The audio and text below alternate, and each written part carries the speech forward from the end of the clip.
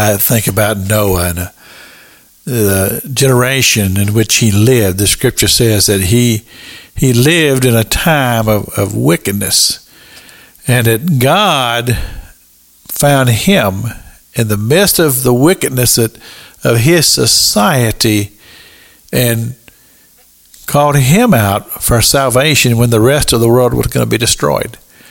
And in the scripture in the New Testament, it talks about Noah, the preacher of righteousness in his generation, in his time.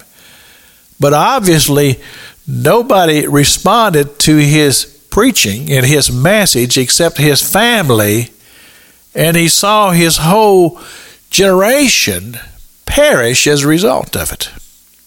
Now you take that and apply it to the modern day preacher who goes to his pulpit on Sunday knowing that he's living in a time of great immorality, and that the mindset of society has changed so drastically, and things that once was very, very clear to those of us who are followers of Christ Jesus now has become clouded.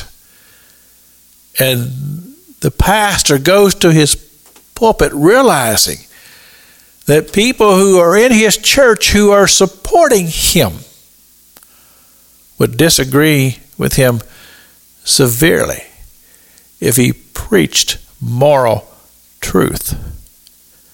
And it becomes a great challenge, knowing that if you preach righteousness, holiness, you preach against immorality, that you might end up emptying up half of your church. That becomes a tremendous challenge for any pastor. And so often, the truth is not preached. It's not proclaimed from the very pulpits of our land. And you say, well, Pastor King, what do you do about that? Well, the only thing I know to do is pray.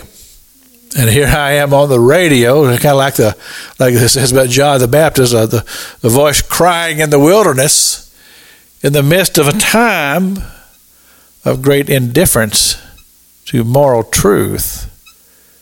And here I am, the listeners who listen, and this message goes all across the world. And people are going to receive it or they're going to reject it. And some of them are going to say, well, I'm not going to listen to him anymore because he's preaching something that's contrary to the very life that I lived, and that's a risk that I will take. Because I believe that there has to be a voice of clarity.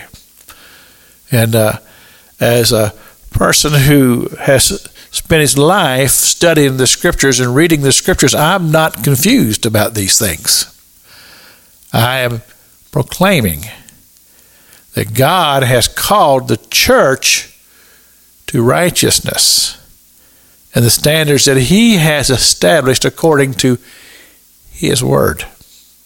And that becomes my pattern that I preach, the gospel as is given to me in the Word of God. This is Pastor Jack King with the gospel on the radio broadcast.